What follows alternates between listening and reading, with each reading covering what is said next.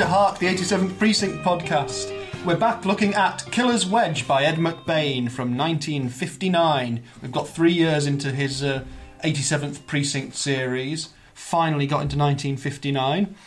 And we are moving on to another new style of book, I think, really, this one here. I am joined, as usual, by Mr. Stephen Royston and Mr. Morgan Brown. Good evening. Hello there. And we've all just watched the TV series episode Lady in Waiting, which is based on this, so we'll probably talk about that as well. But we'll kick off, as we've moved into a new year, I do like to look back to the days of yore. And we'll go back to 1959. So this book was registered for copyright in January of 1959. He released 3 87th Precinct novels in 1959, so it was a busy year. In fact, he published 6 books in total, 3 87th Precinct ones and 3 other ones. So he was a bit of a busy writer about this time. Let's have a little look at we like to look at the music. I won't make you guess this time because I can't wait to get round to it. The number one in the UK around 1959, January 1959, was It's Only Make Believe by Conway Twitty. Marvellous. But even better was number 2 was Hootsmon by Lord Rockingham's 11, which is known to a whole generation of people through, I think, being on an advert once, wasn't it? Absolutely, yeah. Fruit Pastels or something like that? Well, what's that? Maynard's Wine Gums, if I'm not Maynard's Wine mistaken. Was that the... There's a moose loose about this hoose. It's the one. Yeah, the halcyon days of early British rock. Yeah, that's what we were all listening to. But even better, in America at this time, the number one song was The Chipmunk Song by the Chipmunks. Excellent. Or Dave Seville and the Chipmunks, to be more accurate. The rodent invasion. Yeah. It was a Christmas song, the original Chipmunks song, and it was still in the charts at number 1 into January of the next year. And so it was ahead of Smoke Gets in Your Eyes by the Platters, which I think has got a bit more of a legacy, really. Although, did the Platters ever have a series of animated cartoons and a spin-off series of films? Not that I'm aware of yet. No, well, they should have. Where every episode ends with them going, "Oh, I can't see anything! There's all this smoke!" That's what happens, you see. And that's why... I'm sure it's in, Hollywood don't return my calls. Pre-production somewhere. Anyway, the best picture of 1959, I think I said this was last year's, 1958's, which was Gigi. Oh, yes. But 1958's one was The Bridge on the River Kwai. And in the UK, some of the films that were out were The Hound of the Baskervilles, the version with Peter Cushing and Andre Morell. Yep. Christopher Lee's in that. Doesn't he play Sir Henry Baskerville? He does play Sir Henry Baskerville.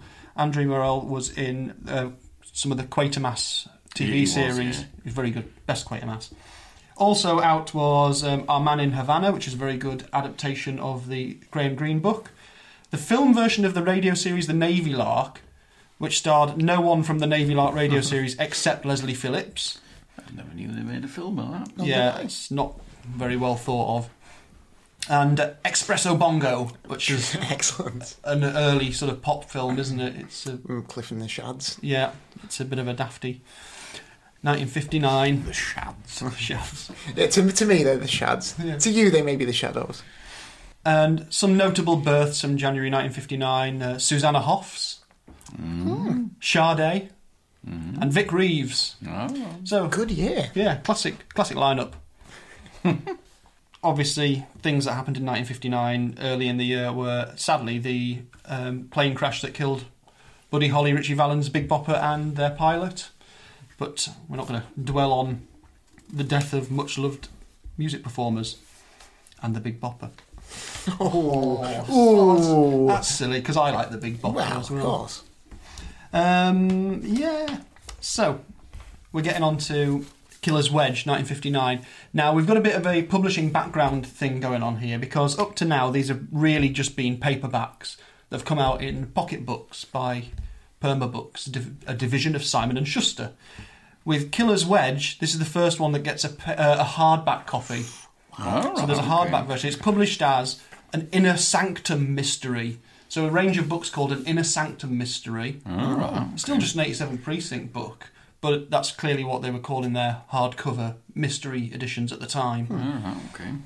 The cover of the book doesn't even have the words 87th Precinct on it, and it seems to be quite rare, but that's no surprise, really. So, yeah, it's... So almost standalone when it came out, then? Yeah, I think so. Presumably by this point, the series has started to really make an impact, and it's been big enough and popular enough that they feel like they can invest into a hardback edition, because it's going to cost them more to produce, but it's going to bring them in more money, isn't it? But they anticipate they get a greater readership.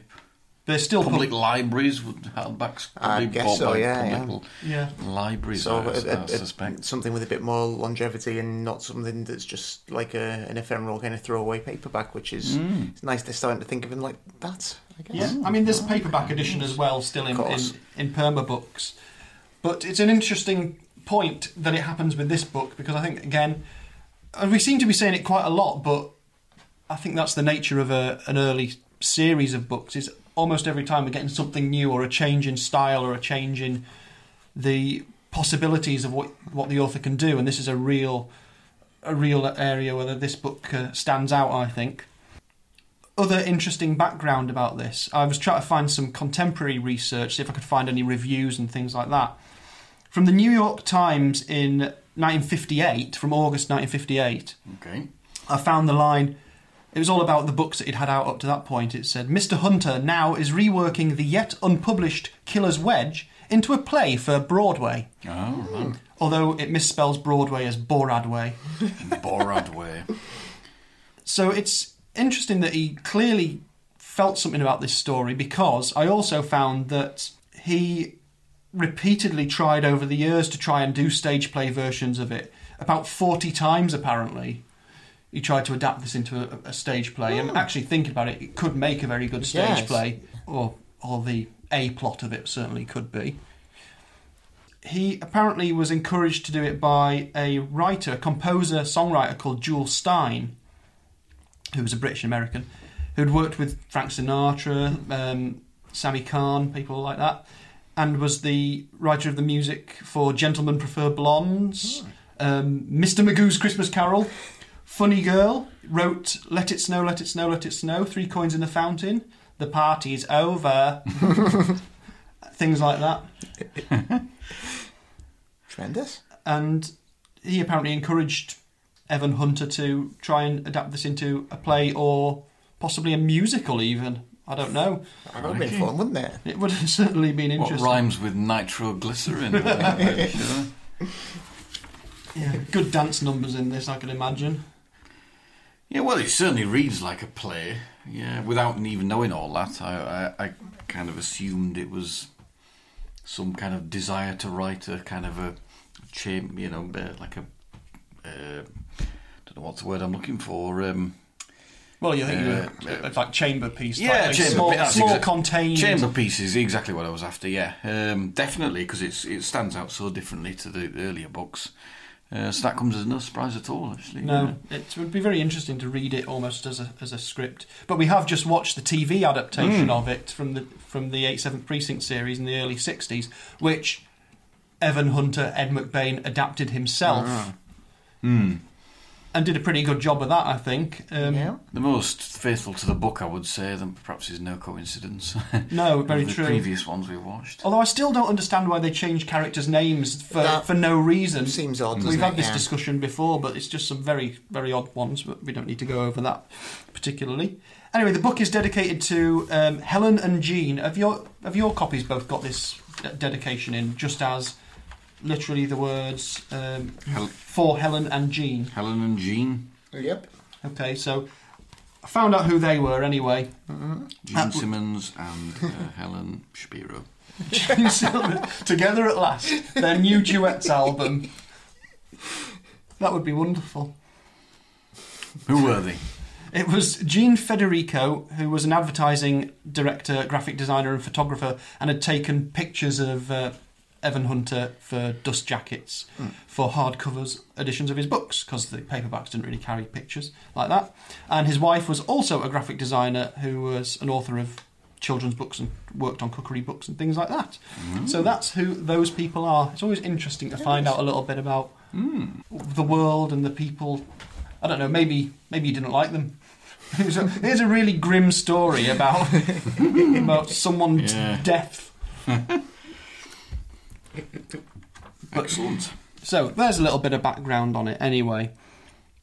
We're not overloaded with loads of locations in this book, are we? We've got only a couple. I think it comes as streamlined and slimmed down as they come, really. These definitely. Just two.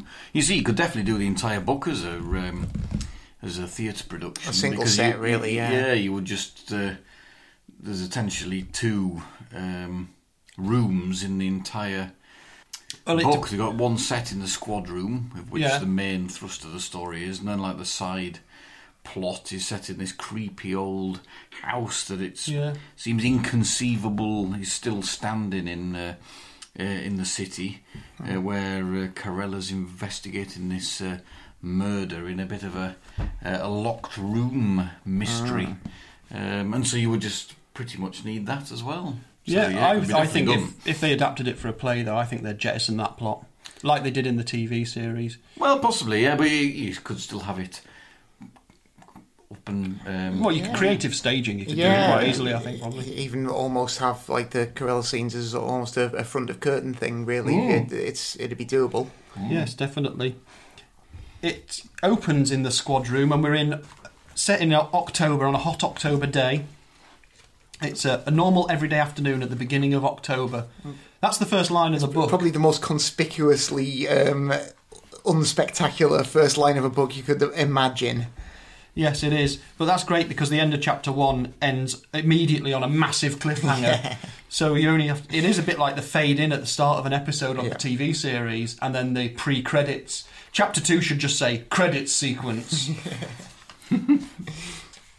A hot day in October this is set. We're recording this at the height of the English summer, and you can tell because it is absolutely pouring down with rain, typically. But it opens on a great squad room scene where the cops are sitting around having a bit of usual laddish banter. Some bants. Yeah, some bants going around. Oh, bants. I like the idea as well that the sound of the squad room is a well-constructed symphony, a 3-part harmony built on telephone rings, typewriter clackings, and profanities. So typing and swearing. I wonder if one's related to the other. Some good variations there too. Yes, the splendid whooshy sound of a bull's fist crashing into a thief's belly. So clearly the institutional violence is still expected and commonplace here. Yeah. And an angry detective shouting about where the hell his ballpoint pen's gone. But it starts out like that as, very much he's saying this is just a day, a typical day. This is what it's like in a squad room. This is how it sounds. This is how people act. Into which our protagonist, is that the word? Antagonist. That's the one I'm looking for, isn't it? Our antagonist turns up and she looks for a moment like death personified. Bum, bum, bum. Bum, bum, bum, indeed. The detective stared at her. Her hand slipped into the pocket on the right-hand side of her coat. When it emerged, it was holding something cold and hard. What could it be? A spoon. Lump of coal. It was a .38 revolver. I assume it's a revolver. Is it? I don't know. Gun. Let's just say gun. 38. Yeah. And so the amazing thing about this book is that this woman starts to hold up an entire squad room in a very busy police station, and he goes into specifics about how many people are there later in the book because she demands to know. But she manages with one gun at this point to take the detectives division hostage. Yep.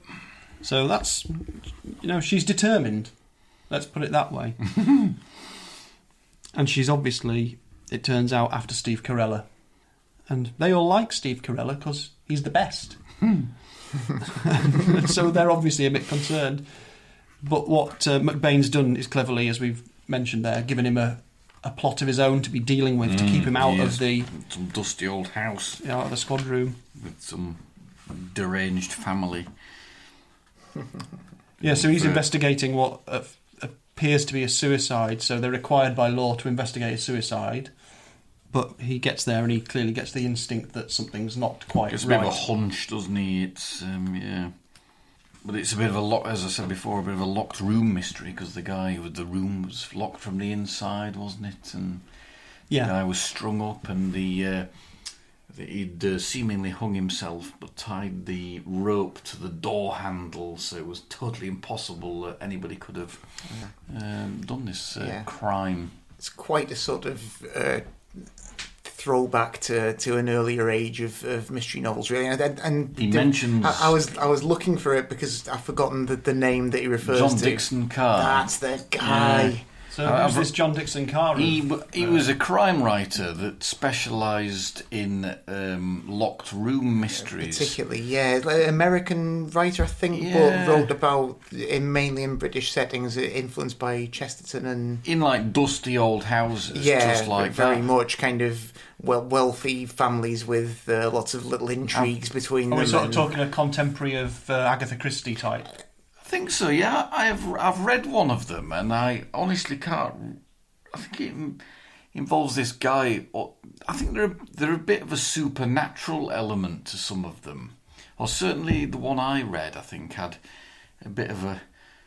You were a bit like Hound of the Baskervilles. You weren't quite obviously. I think sounds like you're describing. You know, but obviously it was. Yeah, I can't quite remember. Dr. Gideon Fell? Is that one of his main detectives? And there's another one as well, but I've forgotten. Yeah, that's right. Oh crikey! I'm trying to rack my brains here, but yeah, there was some guy who's been haunted almost by this person who he knows to be dead or something, and then he dies in this room, and it's totally impossible that anybody could have ever got in. It sounds explains at great length how, well, similar to this, how you just need to like tweak a couple of facts. Yeah, and they always like Jonathan Creek. Yeah, well, exactly. Yeah, was he stabbed by an icicle that then evaporated, and all those kind of shenanigans. Well, certainly by this stage, that's a well-known and dusty enough trope for this to be a very kind of knowing nod, isn't it? I think. Yeah, but McBain does kind of mention him in here because he says, he's felt like something that... Doesn't Corella say, what do we do now, Cole? John Dixon Carr, yeah. I think it's John Dixon Carr. Yeah, I think it's... McBain always wears his influences on his sleeve. He always makes a reference when he does something that appears to be ripped off from or is clearly in the tradition or influenced by stuff, such as constantly referring to Dragnet. There's even a little throwaway Dragnet line in this. I think most of the books we've read so far somewhere have a reference to the police work either being like something off Dragnet or being completely not like something off Dragnet. It must be the 30s here. The Hollow Man, is that the one I read? I shall investigate. You investigate. So, we've got a squad room held up by Mrs. Virginia Dodge. Oh, I'm getting a nod from Steve-O. Yes, it definitely was the Hollow Man, and according to the internet, his masterpiece, and I do have to... 1935. Oh, right, okay. Yeah, this is it. The illusionist Pierre Flay claims to have murdered...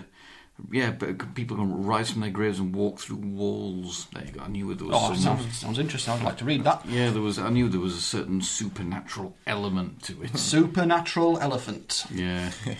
Yes. Anyway, there he is. So that Agatha Christie kind of. Yeah. So that interwar period type of thing. Yeah. So we've got Virginia Dodge, who is our antagonist in the squad room, holding up some of the detectives, and the lieutenant. Lieutenant Burns. Yep. Bullet-headed Pete Burns. Who features very heavily in this book. He does, yeah. And not at all in the TV adaptation. His role's given over to Maya Meyer. I don't think he's appeared in that. I've seen him twice. 2 episodes I've seen of him. Yeah, he comes out of his room in one of them, doesn't he? Yeah. So it's a bit strange how they don't bother. Yeah, and then Corella's off on this to do. Corella's gone there after finding out that... or confirming that Teddy is pregnant. So Teddy Corella, his wife, is now pregnant. So there's more jeopardy in there in that we know that, and Corella's keen to get his job sorted out, but he's being a good cop as he is. He can't quite just walk away going, it was a suicide. His instincts are kicking in, and he's hanging around there. And as the book goes on, all of the detectives who are on shift, save Corella, end up back in the squad room, and have to be dealt with by Mrs. Frank Dodge, Virginia Dodge, who has got a bottle of soup. Nitroglycerine. And we don't know all the way through the book whether it's actually a bottle of nitro or just a bottle of tap water. Or soup. Or very, very clear soup. Might be consommé. Yes, well, actually this... And what's his name on MasterChef always says the clearest consommé is the best, doesn't he? Well, yeah, especially Michel Roux Jr. Famed nitroglycerine inspector Michel Roux Jr. But this has been adapted several times, actually. Killer's Wedge, obviously, Lady telly. Yeah, well, different things. Lady in Waiting was the telly one we watched. Yeah. There is a French film in 1963 called La Soupe au Poulet, which is chicken soup. Nice. So that's where soup comes from. There was a thing called Theatre of Stars, Deadlock, in 1967. I don't know what that was. Gosh. And a Japanese version called Satsui in 2005. I think there was quite a few adaptations in Japan of things. It's quite hard to find the information out on the internet because as soon as you start looking for anything Japanese, you end up with loads of Japanese websites. And I don't read or speak Japanese. So it was obviously a popular one to adapt. Yes, one of it's called Chicken Soup in French. I'd like to find that one. I'd be interested to see what that was like. But it's great. It's such a tense story because he manages to do what... It's almost completely unbelievable that one woman could walk into a police station and capture everyone, given how many guns there are knocking about. Yeah, but although the basic situation is fairly implausible, I think he actually explains the psychology behind it well enough that it seems completely credible while it's actually happening. Yeah. You totally understand why no one has actually stepped in to stop the situation. And the way he gets inside the different characters' thought processes is one of the things that makes it really compelling. Whereas normally your interest is driven by the actual procedure of people going out and doing these different bits of police work, and it's action, and there's a lot of stuff going on. This is mainly just some people standing around in a room with this simmering tension. Yeah. And it's every bit as compelling, if not more so, than any of the books in the series so far. Yeah, and all these detectives keep coming back in and having to deal with the situation, and you get to see their thought processes played out, and you get to see them in little chunks as the chapters go by, as they speculate, as they get more frustrated, as things become more difficult, as more people turn up. Quite like they've all got their little schemes of how they think they're going to get out of it. With Mayor posting his little messages that he's sent, and then the story of the people who've picking this up in the outside world. Yeah. There's a pair of drunks, aren't there, who get a group of lads who are all drunk and they don't really know what to do with it. And they're a little bit more concerned with going off and trying to find some prostitutes, I seem to recall. And then somebody just picks it up, don't they, and thinks it's just a hoax and throws it away immediately. And then there's the... Well, there's someone who doesn't speak or read English, picks it up and doesn't understand it and bins it. There's the three lads who've college students, university students, who are on the booze and decide to go off and try and find some prostitutes. And they are really horrible characters. They are. They provide a bit of comic relief, but they're quite... Yeah, their comic relief starts with them discussing assaulting their teacher. Oh, yeah, absolutely, yeah. Which is an interesting throwback to Blackboard Jungle. Now, I've just thought of that, because that does actually happen in Blackboard Jungle. But, yeah, it's played... Oh, they're seedy little They're vile, aren't they, yeah.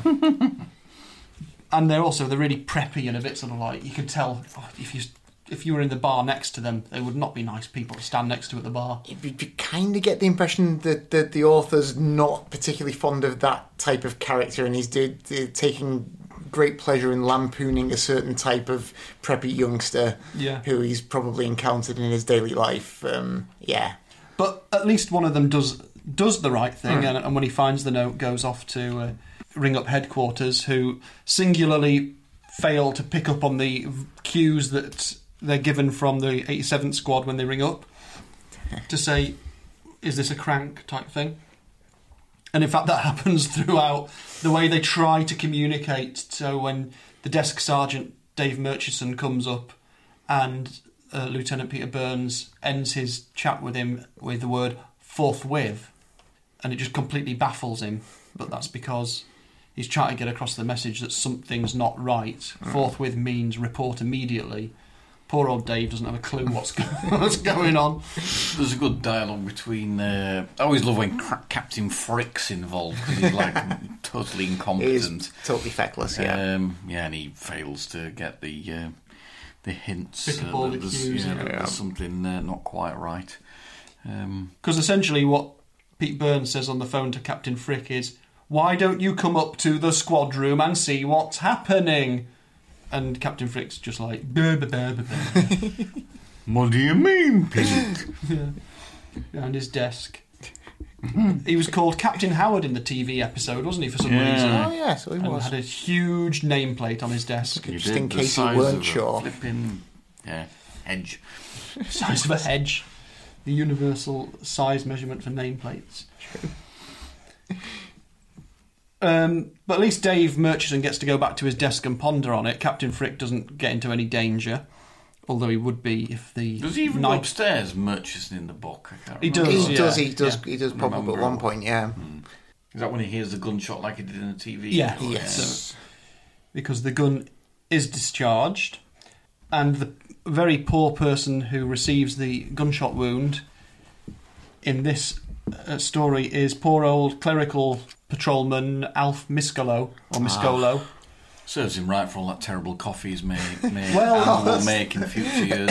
Yes, this is It doesn't make his coffee any better, certainly. We will be talking about Miscolo's coffee-making adventures and misfortunes in the next book. I don't think he's been in that many. No, he hasn't by this point, but he does feature a bit more with his cheery call of "yo" every time he's called. Yeah, he generally kind of crops up after this, I think, doesn't he? But he has quite a dramatic role in this book, because he comes into the room, tries to run out, but is shot. And we end up later in the story with a really quite vivid... We look into sort of... He's having a flashback while he's injured and he's near to death. And he's having a flashback to a girl he loved before the war and his time in the war. And it's quite dramatic and it's quite heartbreaking, really. It is, yeah. And despite that, the weird thing is it reminded me of a sequence in the first 4 Transformers comics. It sounds like a daft thing to say. In the first 4 Transformers comics, you have the human characters. Sparkplug Witwicky is son Buster. Sparkplug is held captive by the Decepticons and forced to make them new fuel. But at one point, he has a heart attack and gets knocked out, and he has a war flashback. Like, is it human? Sparkplug Witwicky, yeah. All right. And it was really weird because I remember reading that comic and it's like, oh, robots, and in fact Spider-Man in some of it as well. And then suddenly there's this really dramatic bit where the human character's having a flashback to the Korean War, and it's or Vietnam or something at the time. I can't remember which one it is, and it's just reminding me. Miscolo's sort of feverish dreams sort of reminds me of that. It's a strange comparison to make, but I've made it so that I love Transformers. Poor old Miscolo. Yeah, he doesn't. He gets a really raw deal in this one. Absolutely. Comes across even worse in the television episode, but just kind of leave him. Yeah, you don't ever find out what happens. Which they kind of do in the book as well, but it's kind of less apparent when you go. They do try and look after him, but where possible, don't they? But yeah. As if things couldn't get any worse, Teddy Corella decides to surprise Steve by meeting him at the squad room. Oh. So turns up there before Steve Corella does, walks straight into this. And despite Pete Burns' very clever attempts to communicate to her that she needs to pretend to be someone else, we do find out, because apparently newspapers, in reporting on crimes in the 87th Precinct world, will do things like saying, Detective Steve Corella arrested Frank Dodge for hold up at a gas station or whatever it is. Detective Steve Corella, whose deaf-mute wife, Teddy... Yeah, it's fairly preposterous, that, I thought. Yeah. I don't know, maybe it was... I don't yeah. They might have done little profiles, I suppose, of notable detectives. Who knows? Was I reading the newspaper in a fictional city in 1959? I was not. No. I could not say. lots of lovely little bits of detail here as well, and these few extra characters that you get coming across. One of the people who finds one of Maya's notes is a publisher called Jeffrey Tamblyn, and he gets about 3 or 4 paragraphs to himself where it just talks about how he hates publishing maths books. I'd forgotten about that. It's really unusual, isn't it? Because he goes into great depth, this guy's hatred for his own profession and what he's been really successful at. He just wants to publish slim Poetry. volumes of poetry, but instead he's forced to do things about algebra. He hates maths. And he's there and he's gone because he just uses the note to wipe some gum off his shoes. Is he the guy who just thinks it's nonsense? He doesn't even read it. He just uses it to scrape off his boot. Yeah, it's really nice weird. that he uses those notes as a way of just painting these little character sketches, and then so there's a bit of kind of colour to break the tension of this very claustrophobic environment that he's created in the novel. Yeah, he's very good at that in all the books, isn't he? And we talked about in the past, less apparent in this because obviously it's set primarily in, exclusively in these 2 locations. But you never know when you're about to go off on a bit of a tangent, do you? It's when you've got these wacky characters introduced, you never know whether they're going to prove critical or they're critically important or not. He's not whatsoever. One other major character who we haven't mentioned, I will come to in a second, who is brought into the situation by, is it Hal Willis, who brings in a prisoner?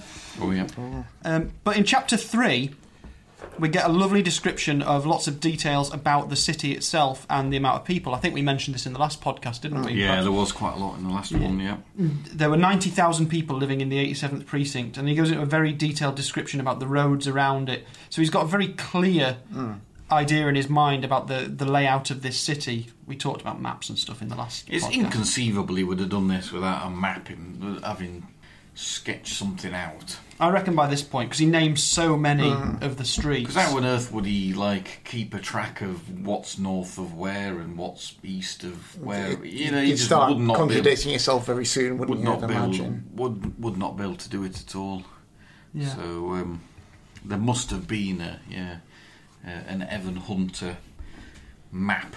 Would be interesting. God, that'd be the holy grail. An Ed McBain hand-drawn map of the 87th Precinct or Isola. That would be amazing.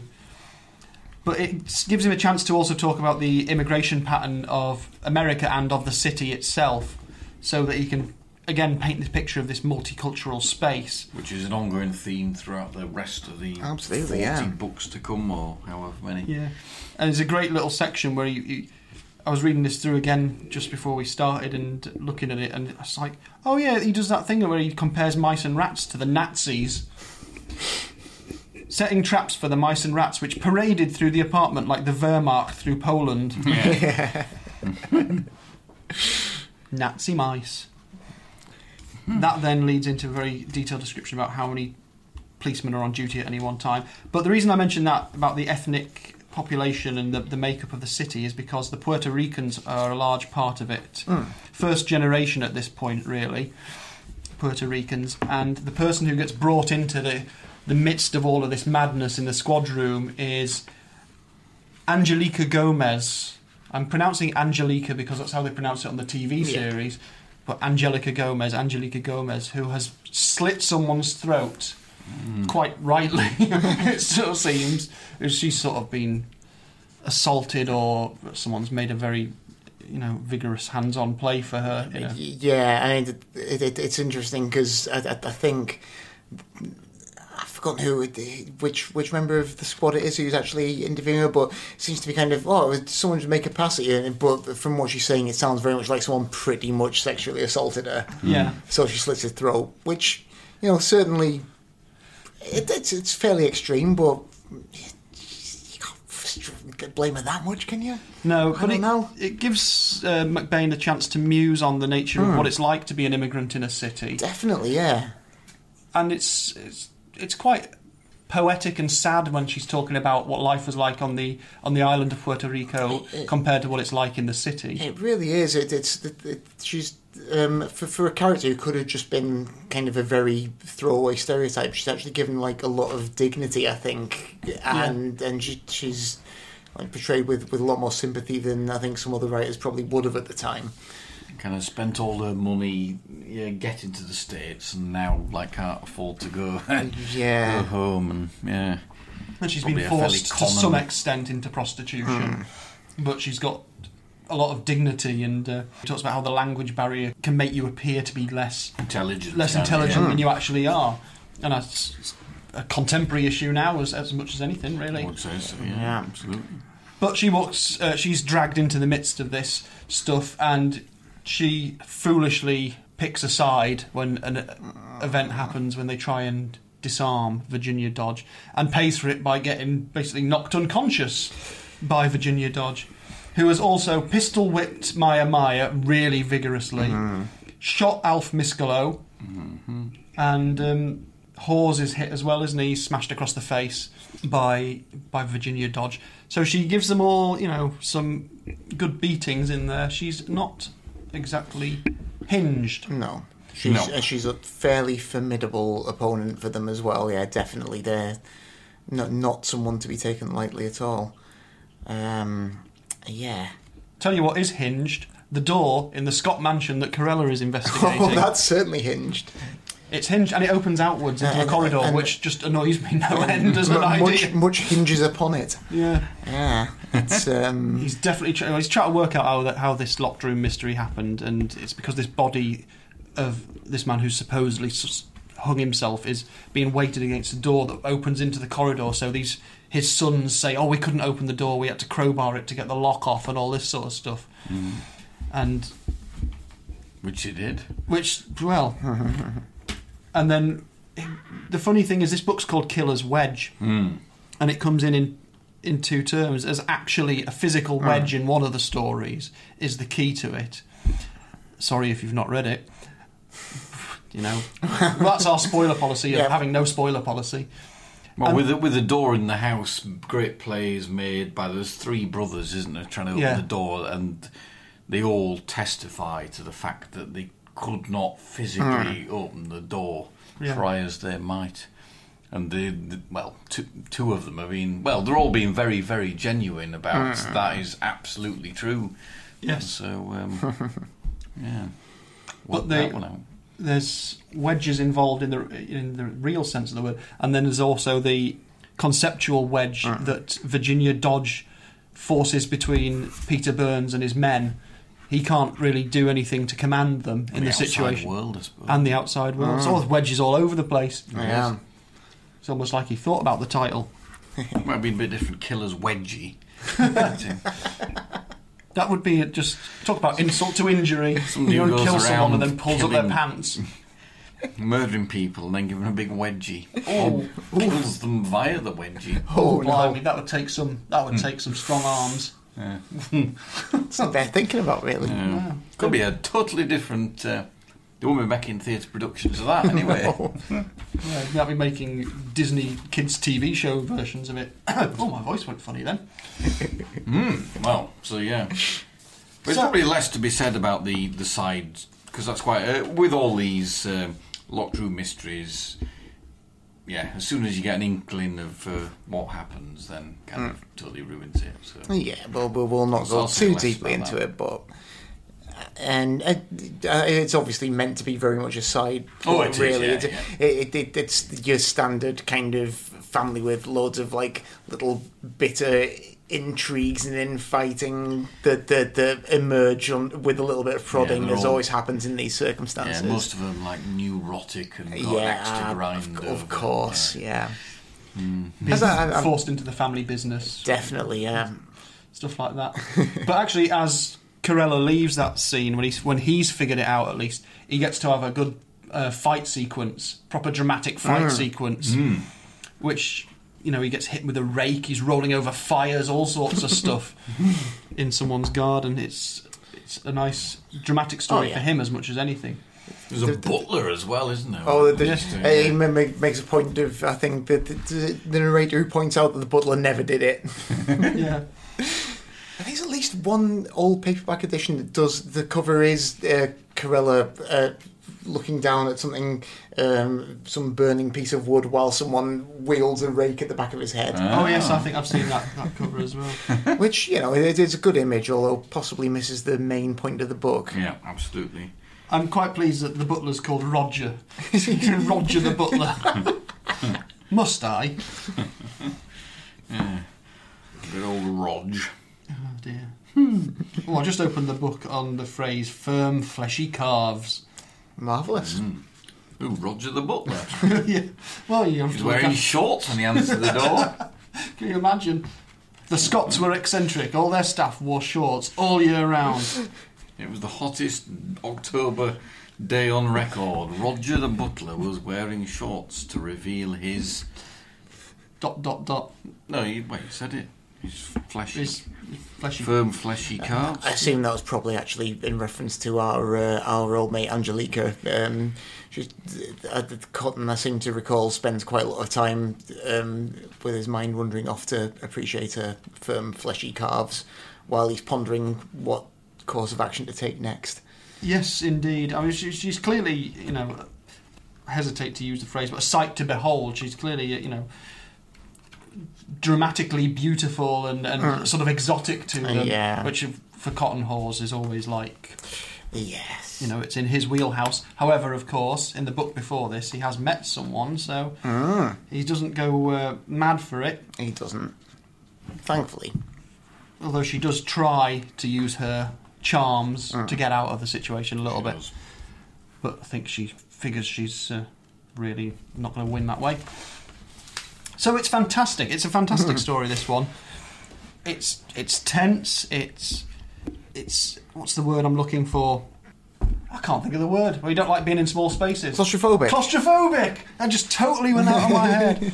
It is a claustrophobic story because you're trapped in there with them, especially when they start doing things like messing around with the air conditioning, closing the windows to try and heat up the room. So you're actually in there. You've got characters like Angelica who is comfortable with the heat, starts thinking about Puerto Rico. The rest of them start thinking about, why is it so hot? What's happening here? And you're getting that with them because it's happening quite quickly. You've got Paul Miscolo in this 90-degree room, burning up from Dying. being shot. And it's very claustrophobic. The Scott Mansion in its own way is a bit claustrophobic because they're all the people who live there sort of trapped there as well. Yeah, they're kind of prisoners of... Prisoners prisoners of of that- parallel. the thing is Prisoners probably- of that house to a certain extent. Probably is a deliberate parallel between the two situations that have occurred in this enclosed space. Yeah, It definitely is like the traditional locked room mystery, and then this sort of like very modern kind of police kind of situation that's occurring in an urban setting. It's Excellent. Okay, so I think we're going to move on to our judgments and ratings for this any second now. And I'm not going to recall the rest of the stories as we normally do when I read out the scores because I want us to go into this without reference to other things. We want to just go into it in and of itself. It's amazing that we're only on the 8th book of this series. It already feels a long way on from Cop Hater, but not too distant that it becomes completely unfamiliar, really. So, I don't know, who should I go to first to ask for a police shields out of 100 for this? I think I'll go over to you, Steve-O, for your summing up. Yeah, my summing up, I do very much like it. However, I do... watching the television programme reminded me, I do find it just slightly too ridiculous in that... I'm sure they could have overcome it, even taking a bit of a leap of faith on the plot. It just seems a bit too unbelievable. That said, I think it's very well done, and I do like having all the squad together. And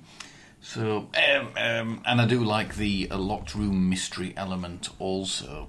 So I shall go 71. 71, ooh. Right, okay, 71. Right, and I'm going to Morgan next.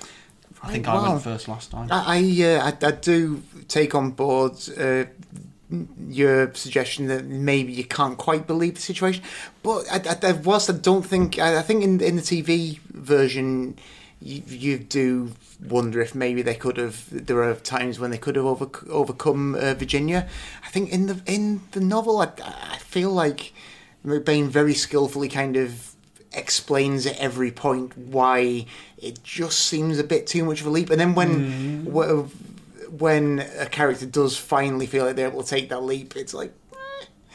Even at the end, you kind of wonder if that was necessarily the wisest decision. So it's always a tightrope that they're walking, and I understand completely why that situation continues. So to me, it seems credible, even though it's like fairly far fetched. Yeah. So I think it's tremendous. It's a bold leap forward. I like the even more compressed time frame than the last book, which had this kind of fairly strict countdown. This one's even more compressed. It's really tense. It must be like an hour long, this book, something like that. It's a few hours, isn't it? I think it's a little bit longer than that. Like but 3 hours or something of an afternoon, something like that. I should have checked. Not very long. There's actually something about that someone mentioned the time that the family are having dinner, and so I could have checked on that. But it's an absolutely cracking novel. I'm gonna go in with a strong 87 police badges.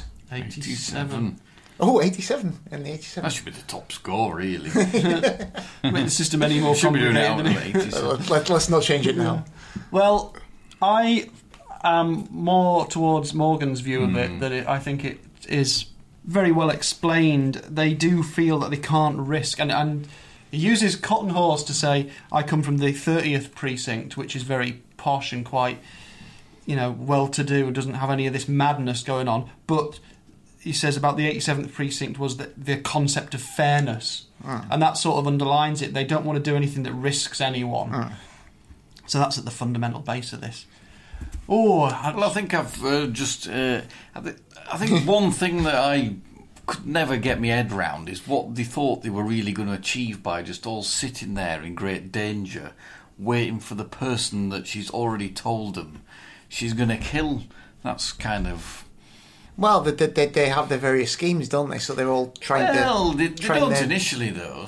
Certainly. I don't know, Well, they sit around for a while before they get those. Well, they do know they've got a while before Carella's coming back, so they've actually got a little bit of time to play with. They try and think of a way out of the situation. Most of those are thwarted. I don't know. I think it was kind of that as well, that they're like, well, if they didn't know what on earth she was up to, then they'd be like, maybe more. I don't know. Detective Royston would have been right in there. He would, yeah. Detective Royston, would you have done the only thing that I think you could have done, which is when she gets to this point, 38, revolver out and says, give me your guns, you just shoot her anyway. Yeah. Like, I'm not gonna. Well, yeah. Mind you, nitroglycerine that you didn't know about, you might have ended up blowing up the entire... of course. I'd lock her in a room and stab her with an icicle. Would. And then make John Dixon Carr work out who did it. Fair enough. Well, I like very much, perhaps, obviously there's always they could have done this, they could have done that. No, they could, of course, but I think it's very well written. I think it's phenomenally written. It's phenomenally packed with character, thought, process, detail. It definitely is. So for that reason, I'm going in for 88 of your police shields, which gives us a total of 82. 82. So 82 police shields out of 100 police shields. I think we're going to need a countdown for the next one. We've got enough now, haven't we? 6 or 7. Is this number 6, number 7? Or do we wait till we've got a top 10? A top 10, yeah. Maybe wait till the top 10. Oh, well, we won't be far off that. The next book we will be looking at is The Matrimonial Catastrophe of Till Death. Yes, I remember that one, yeah. Which I've only just read for the first time ever. So I'll be looking forward to discussing that with you, gentlemen. I haven't read that for a long time, so I'll hopefully be able to find my copy. Is that Carella's sister's wedding? It is. I can remember that Oh, one. yeah. So there's all sorts going on in that. So there is. Having been trapped in the squad room in this story, we move out into the world for the next one. And so, until we get round to doing that, we are going to do a bonus episode in a little bit for you to listen to us probably smelling our books again, I should imagine, as normally happens. So, until then, I will say goodbye myself, goodbye from me and Morgan. Fairly well. and Steve-O. Goodbye. See you soon.